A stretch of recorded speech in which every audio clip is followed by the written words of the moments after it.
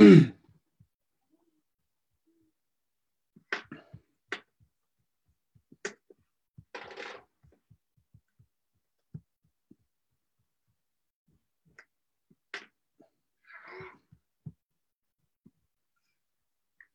right, I think we're going live here. So it should be good. All right. Coming up live here. So yeah, if you get that link there, go ahead and click it and come on in. He says, you want to come join, hang out for a little bit? Oh, here's my daughter, Hazel.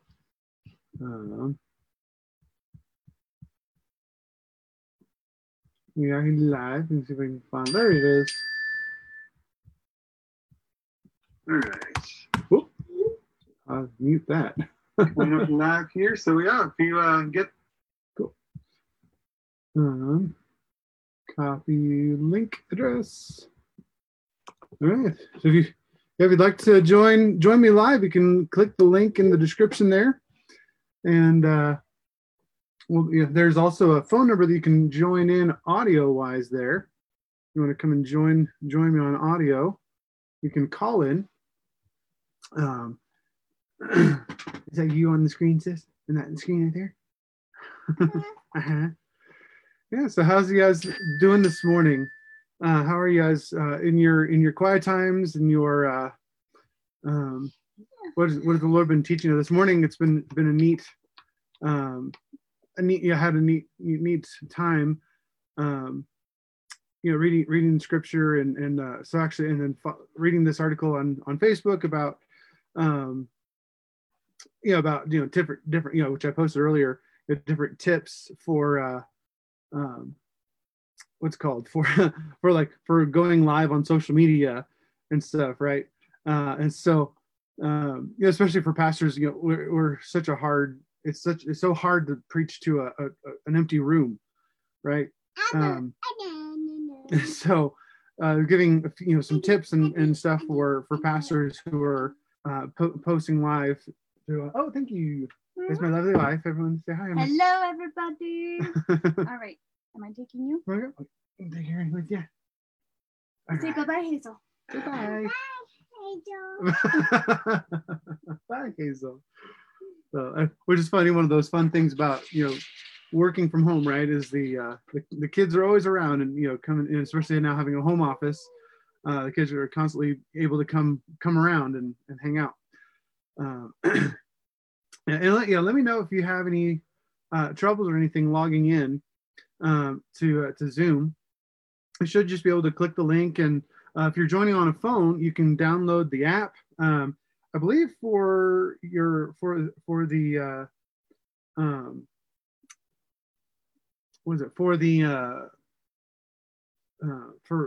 computer, it's just like a plugin. I don't think you actually have to download a specific app or anything, but if you wanted to join in on this, you just click the link or dial one of the numbers. Most people have cell phones, and so long distance doesn't really matter. And then it'll ask you for that meeting ID.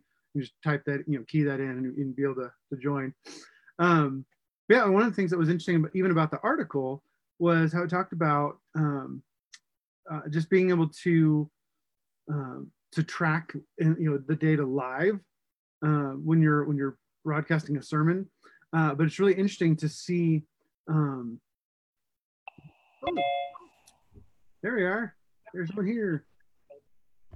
Hey, homie. Hey, everyone. This is my friend Kim. What's up? What's up? Oh, I'm so glad to be here with you. Yeah, I'm so excited for you to be on Zoom with me too. Yay. So excited. I love those glasses. Those are fun. Thank you. They're fantastic. Yeah. Well, hey, I just wanted to introduce you to everyone. So everyone, this is my friend Kim. So she and I went to seminary together. Keep going. Keep talking. And we met actually we were in an orientation group together. Yes. I think the first time we met was at that Mexican restaurant that it took us. Yeah, we sat right next to each other at that Mexican restaurant in seminary a dozen years ago. Yeah. Man, it's been so long ago. Oh my gosh. But so yeah, so we've been friends ever since 2009, January 2009. So man, 11 years now. I know, it's so good. And it's still like a really good friendship. Yeah, it's wonderful, and it's kind of always reminds me of the song, Michael W. Smith's song, the friends are friends forever if the Lord is the Lord of them, right? Yes, that's it. Yes, what God puts together, let no man tear apart. I'm I'm just saying, our friendship totally formed by God, and there's nothing I don't think we can do to mess that up. Yeah. I even got a chance to marry you and your husband, our friend James. Yes. So yeah, I was just talking about getting into. So I read this article about being able to what's called my brain being able to like preaching to an empty room for pastors. We're taught we're not taught this in seminary, right? We're not taught right. how to deal with crisis situations like this, and how to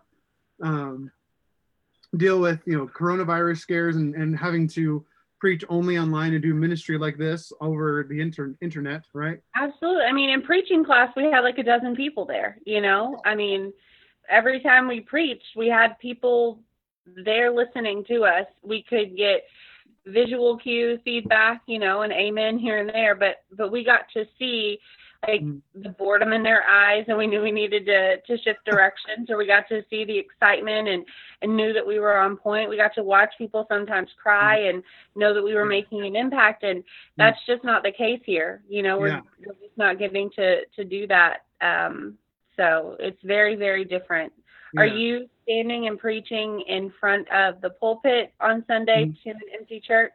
Yeah, so I'm on the stage there, and I've got like a TV next to me for like my notes, and like all my different like ProPresenter stuff going on. But so it's interesting. So I've got my computer there, and I've got, so like you can kind of see on the side, I've got my ProPresenter, but then I've got like I can see all the comments and people who are joining, and so I can see how many people are on at a certain time. Even though I think it only shows me my friends, but the guy was so I think, because I don't see other people like logging on when it's when it's saying, if I'm not friends with them, I don't think it's showing them. But one of the interesting things that the guy in this article said is that with all this ability to see when people are logging in and when people are logging off,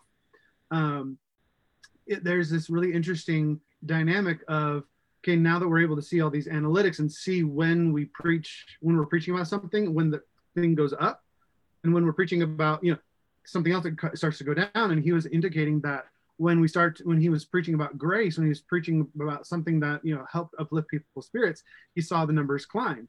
But when he started talk about repentance and and stuff like that, like he started to see it decline.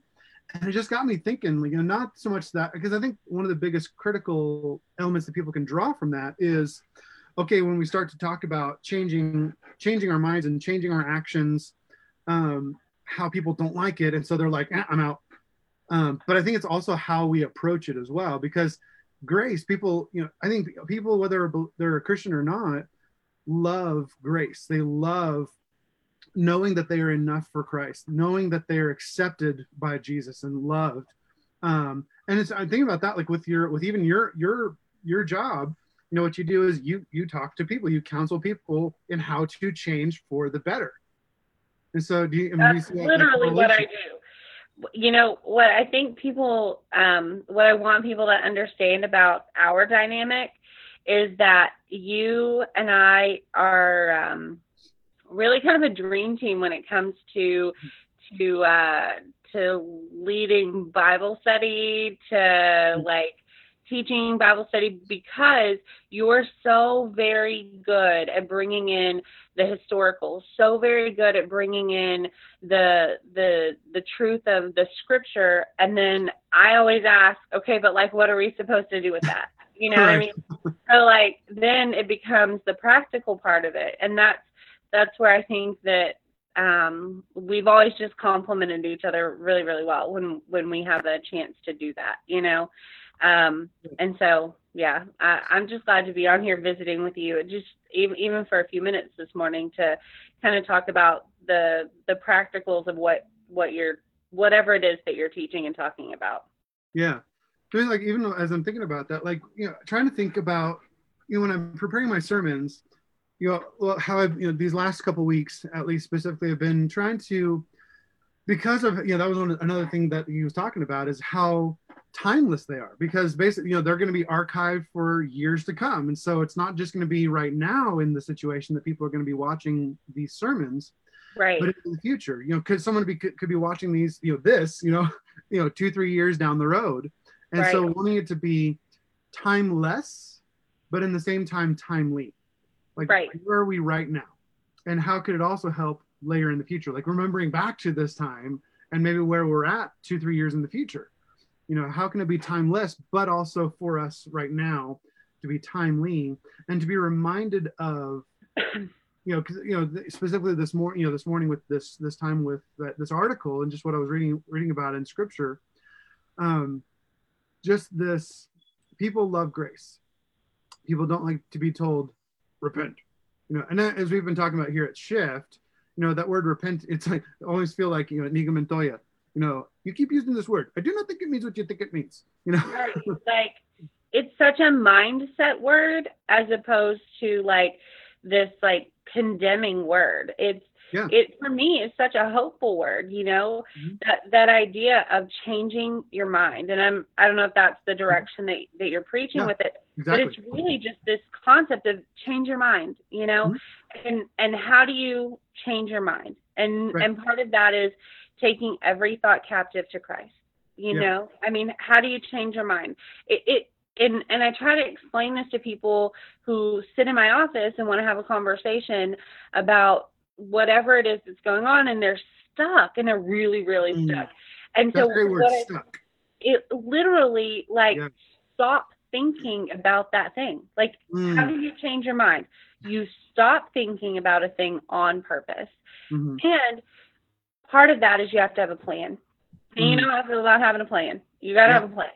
And so if you know that you struggle with thinking about your financial future in a way that causes worry and fear and dread and all of those things to come up in you, and you need to repent of the way of that situation and the fear that's involved in it and all of that, you need to repent. If you need to change your mind, then you need a plan. And what that plan says is, when I start thinking about my finances, then I'm going to recognize that I'm thinking about my finances, and I'm going to instead think about this other thing. Have a plan. Know what you're going to think about when you stop thinking about your finances. And so it's really just a matter of making sure that you've got an intentional plan in place to stop thinking about a thing. I mean, replacement therapy is really important, that in the process of repentance. Yeah, it's you said that making that plan. It made me think about what we've been doing at Shift Church is we have a vision. We have a vision and a plan and a because a lot of churches will have like a purpose statement and a mission statement, but they have no plan. Gotta have a plan. Gotta have a plan for it. Like, if you want, we want to see transformation, personal spiritual transformation through authentic community, like actually creating this authentic community. Why? Because we want to accomplish the work that God has given us to do. And so I feel like I would have failed you as a friend in 11 years if I hadn't taught you. You got to make a plan. You know what I mean? Seriously, I would feel like an absolute failure as a friend, as a co-laborer, if I wasn't like, Alan, make a plan. And you stepped into this role and you started making plans for the growth and for the leadership and for the development of this church, for the church body, in a way that had the community in mind. You weren't trying to turn this church into anything that you've ever been a part of and loved before. You wanted it to be what it was supposed to be for this group of people, for this season, in this place. And I love that you took all of those things into consideration when you made a plan. Yeah. Because what works in West, Texas is not what works in Montana. It's different. What works in Waco, Texas is not what works there. Is the grace the same? Absolutely. Right. Is God the same? Absolutely. But is the environment different? Yeah. Yes, it is. And so I just applaud the fact that you've so intentionally created a plan with the people of your community in mind. And I hope they know that. Thank you for that. Thank you for saying Yeah. that. Yeah. One thing I was thinking about when we talk about change. So I was thinking about this kept talking about this thing, talking about repentance, and the sermon that I had heard from preached from over in Seattle. Is this like this confession, contrition, and then change. And so it's and seeing that as seeing. So I want to backtrack a little bit. So going back to the word, we keep talking about change your mind, and I want to articulate that the reason why we say change our mind is that it literally means meta, and the word is metanoia. So it literally means meta, meaning change, morph, meta, change, your noyeo, because metanoia, noyeo is the root word, mind. That means thinking, means logic, your way of thinking. So it's changing your way of thinking is basically what metanoia, the word repentance, comes from. I found out that Jerome actually, when he translated the Vulgate in the second century, third century, he actually used the word for do penance in the Latin instead of changing your mind from the original Greek. So he's actually the one that kind of started this penance, feeling condemnation, feeling this weight of judgment for wrong actions, right? And so that's when that word took on that connotation of repent. There's almost like this terrible weight on your shoulders, like I'm a terrible person, I did bad, and so I should feel bad. But it's like, but the root word, just change your mind. And so it's, but it's like that, confession, contrition, and change, really thinking about how that really takes into account that word, metanoia, is this confession, just acknowledging that this is wrong thinking. Like it keeps leading to wrong, things in my life that are broken, and it keeps, like in your counseling sessions, you probably know these people that are like, I can't change. It feels like I'm stuck. I know that I'm stuck and I don't like my life right now, but it's like, I don't know where to go. And so then there's like we feeling the weight of that's wrong. There's something better. Like there's hope, there's vision, there is something ahead of me that is better and more life-giving. And then change. So actually taking, like you said, making a plan and taking action to pursue the better future. But the thing is, Alan, if people don't know what people don't know what they want their mind to be changed to, or what their mind could be changed to, or, and as much as I hate this word, what their mind should be changed to, if they don't know that, then they're kind of flying blind. And I think that part of your responsibility as a pastor and part of my responsibility as a coach is to help people see what their mind can be, what their mind can do, what their mind can think in a way that is productive, that is holy, that is healthy, that is good, Right. And so it's one thing to tell somebody, repent, change your mind, but it's a totally different thing to tell them what their mind could actually do, right, and what it could be changed into. It almost seems like that word, this to say change your mind, like to say repent, needs to come on the heels of vision. Like, here's what life would be. Here's what your life could be like. Here's a much better way of living. Here's what the scripture says. Like, here's the way, the truth, and the life. Here's the hope. Here's the joy, in the way, the way to walk in, the way to think, and the way to live. Why? That's the thing I love about where we're at right now is looking at that what Simon Sinek said on his TED Talk. Start with why. People don't buy what you do, they buy why you do it. Right. They don't rally around what you do, they're rallying around why you do it. Like, people don't go into marches on the streets because they want to go out for a march on the streets, unless they're like wanting to video with their phones, right? But they go out because they're inspired and ignited by the why.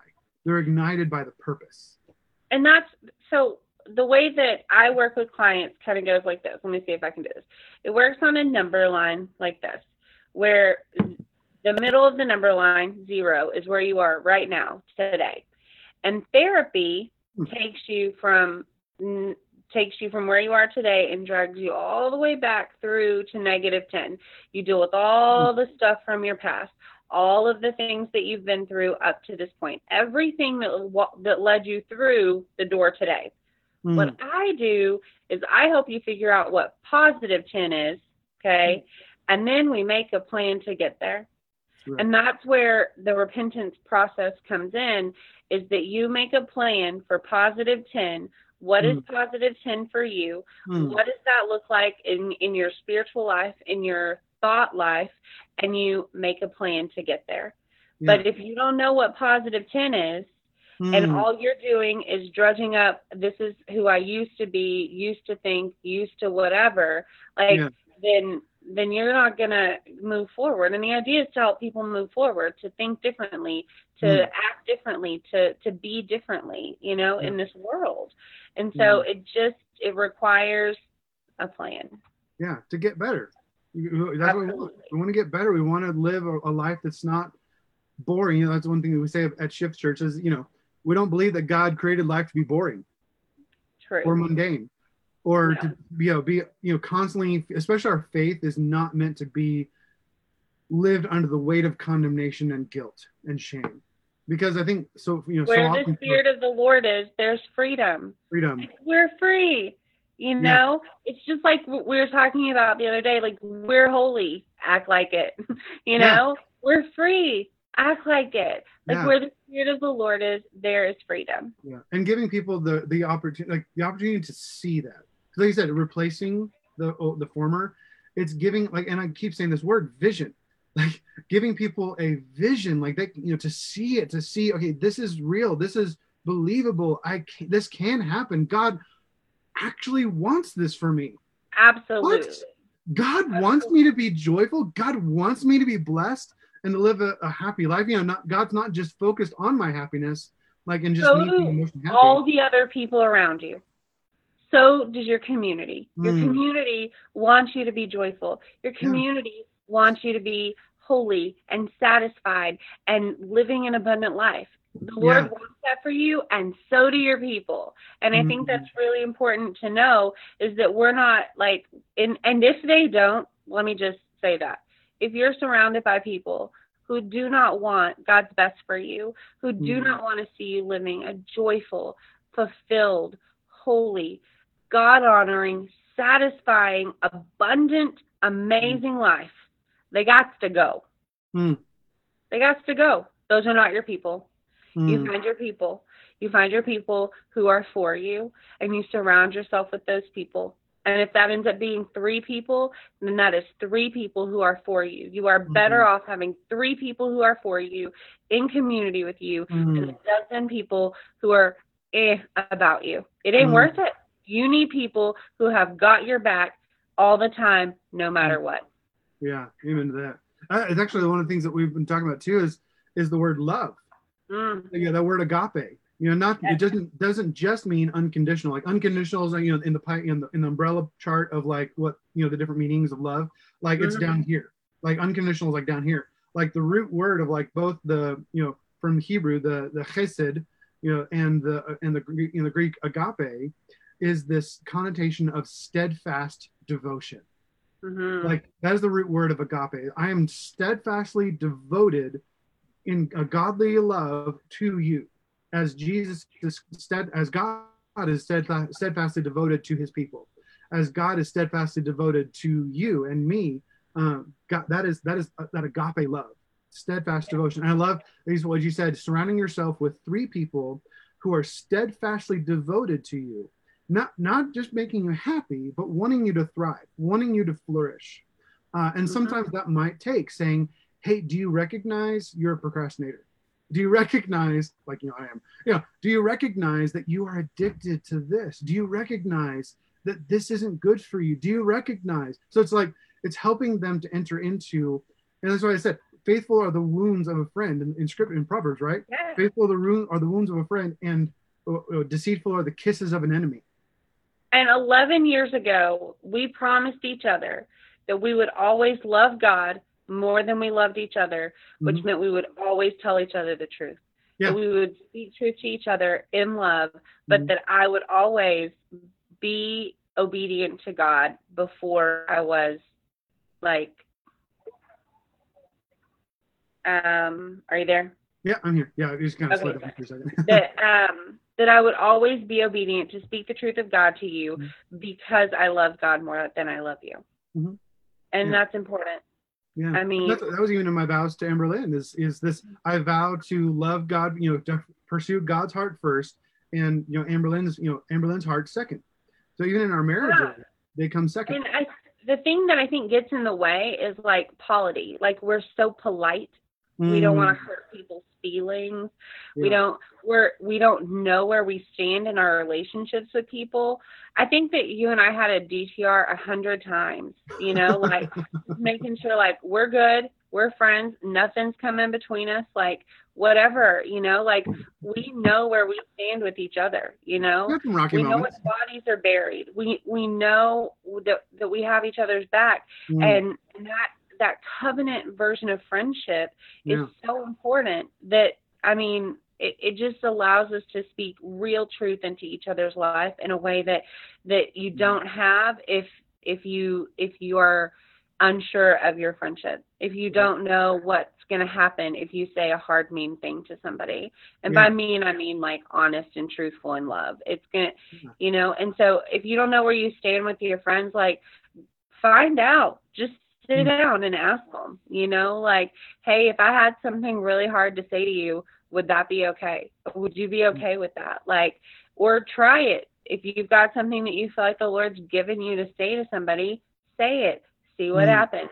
Because realistically, like, if you're being obedient to the Lord, if you're speaking truth to people, then, and they walk away from it, like, that's not on you. Like, those aren't your people. Your people stay, and your people stick around, and your people can hear hard truth, and your people will speak hard truth.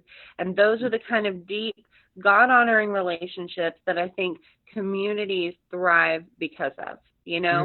Waco is better because people are doing that. That Montana is better because people are doing that. And anyway.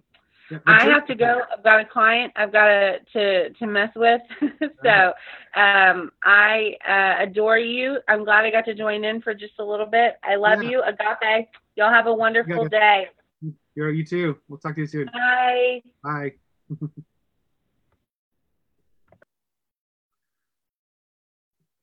I think that's really important as we think about that, godly relationships, specifically in the church. Like, what does it mean to be a good friend? To be a steadfastly devoted, to act in love, to walk in love, to speak words, yes, of kindness and love and compassion. Compassion is this: my heart goes out to you. Speaking truth to people, but not just like, oh, you couldn't handle the truth, but like making sure that when you're speaking these words of truth, that, man, they know that you love them, that you are devoted to them.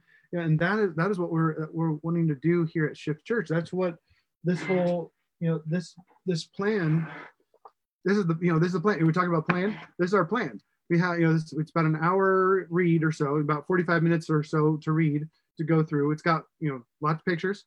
Created all these myself, but there's a plan in place because we want to pursue authentic relationships. Our vision itself, let me just take you through that. Our vision specifically is just that. Our specific, our unique why at Shift is this: is to, is it gonna come out? Oh, it looks like, look, it comes out right side out.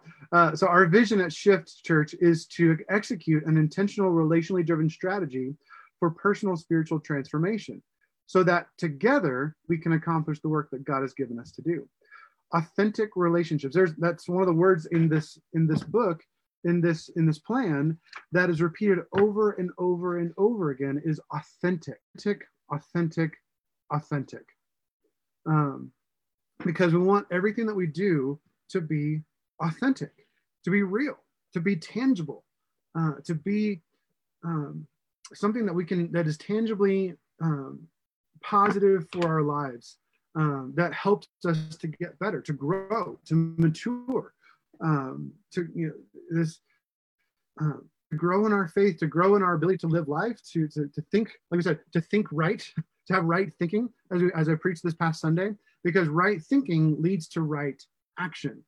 With right vision, or right intention, or right heart leads to a right plan leads to right execution. That's why I said we want to execute an intentional, relationally driven strategy. And then the rest of it's just this plan. Just introduce you back to the plan. So this is our plan, and our mandate is that shifting everyday relationships into authentic. There's our word again, authentic community to live God's adventure. Because remember, we believe that God did not create life to be boring. So shifting it into authentic community to what? To live God's adventure fully alive. To live God's adventure fully alive. Because again, we don't believe that God created life to be boring. We believe that God created life to be abundant and joyful and to be a blessing, and for us to be a blessing to one another, and for us to help one another grow and to flourish in our lives. And so that's where our mandate, our rally cry at Shift Church came from. And then we have our map. And so this is where you can see yourself. Big circle, now it's going to be on right now, it's online, right? So be a part of that big circle on Sundays.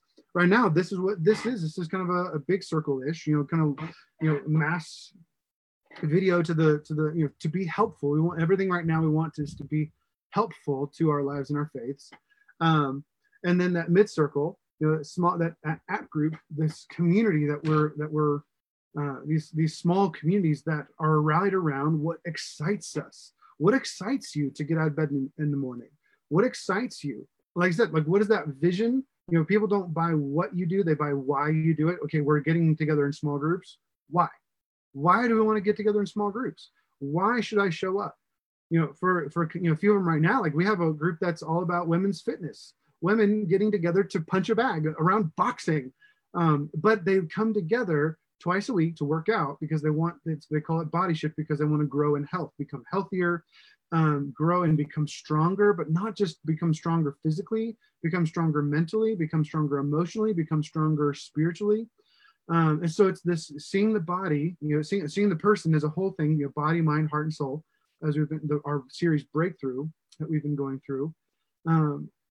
But they come together every other week to come together to meet and to discuss and to grow in their faith, to grow in relationship. Because again, that authentic community, relationships that might on a Sunday morning just become, hey, how's it going? Hey, how's the weather? Cool, yeah, it snowed today. Or hey, how's your dog? Hey, I want to go hiking this past weekend. Yeah, those are great. But it's there's an intention behind getting together in an act group. What excites you? What draws you together so that you can join together and come and create relationships, authentic community. There's that word again. Creating authentic community together because you're being drawn to get together with someone, with other people.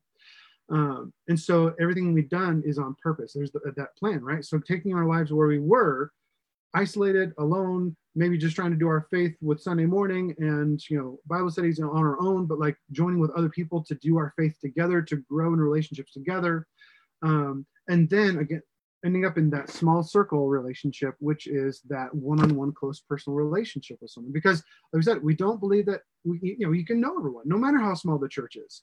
Not everyone, you can't know everyone in a meaningful way, but you can't have a close and personal, meaningful relationship with someone, with everyone, but everyone in the church can have a close, personal, meaningful relationship with someone. That is where the jazz happens, as we say. That is where the growth happens. That is where the transformation, the personal, spiritual transformation, like in our vision, that's where I think that is the most likely place for it to be able to happen the best. And then we have our values, which keep us in line. But all of this is on our website. So you can actually go to our website, go to theshiftchurch.com, And you can actually go and search right there. There's a button to click on Sunday. If you want to join us live, go to our page. You can go on there and see our vision. You can actually download the plan on our website. You can download it to your web. You can view it on the website. There's a whole lot more stuff on the website. There you can catch up with our most current sermon series on breakthrough. We just finished up the body and we just started the mind. I think we're going to probably detour for this coming week or two, just in the midst of everything. I think we just kind of need to shift gears a little bit for just a little while. But I think going back to when we started this meeting to be, is this wanting to see change in our lives. As we say, shifting our thinking, shifting our trajectory, shifting directions. Because shifting, in car speak, right? Shifting gears is always a positive. You're always going forward unless you're going in reverse. And when you're going forward, the last thing you want to do is shift it into reverse, because then you'll grind your gears, or just live life in neutral. Shifting into gear, to go. Sometimes you need more power in your life. Sometimes you need a downshift to get more power to go up the hill. Sometimes it's you're coasting, and so you can go upshift, shift into high gear, right? That's when you're coasting, getting more momentum. You got momentum, and your life is going. But what is helping you along the way? Where are you shifting your thinking along the way? Recognizing when you need to shift gears, recognizing when something in your life needs to change, needs to shift.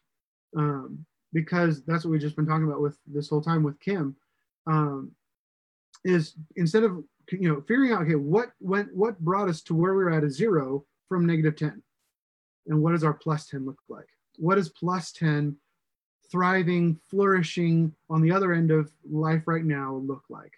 And I think right now it's so timely in our time with this coronavirus. What does life look like on the other side? So start a hashtag that's the when this is over, when this is all over, when this is over, what does life look like for us? What does life look like for you? Maybe it doesn't look very different. Maybe right now you're a stay-at-home mom with a couple toddlers, and that's where you're at in life, is hanging out at home. Like with Amberlynn, my wife, this is pretty much her life all the time for the most part, is hanging out at home with the kids. The only difference is now I'm home with her. And, I'm getting stir crazy because I'm an extrovert and I'm like, I gotta get outside. So it's kind of maybe sometimes stressing her and the kids out because they're not able to do their normal routine, right? But it's like, how can we help create a new norm in our house? How can you create a new norm in your life? What does life look like for you on the other side of coronavirus? What does life look like for you? I don't know, say kind of cast a vision for August. Our prayer is that it's over. Our prayer is that, we're coming into the worst of it. And that's been about a month coming. And so maybe a month from next week, we're going out. Hopefully people don't just say, okay, the worst is over, so now we can just relax. And so it creates this resurgence. But it's this wanting to envision our life, like you talk about, get a vision for our lives on the other side of this. What does a vision for our lives look like for you personally? What does your household look like? What do your finances look like? What are your personal relationships look like? What are maybe relationships that you need to cut out of your life?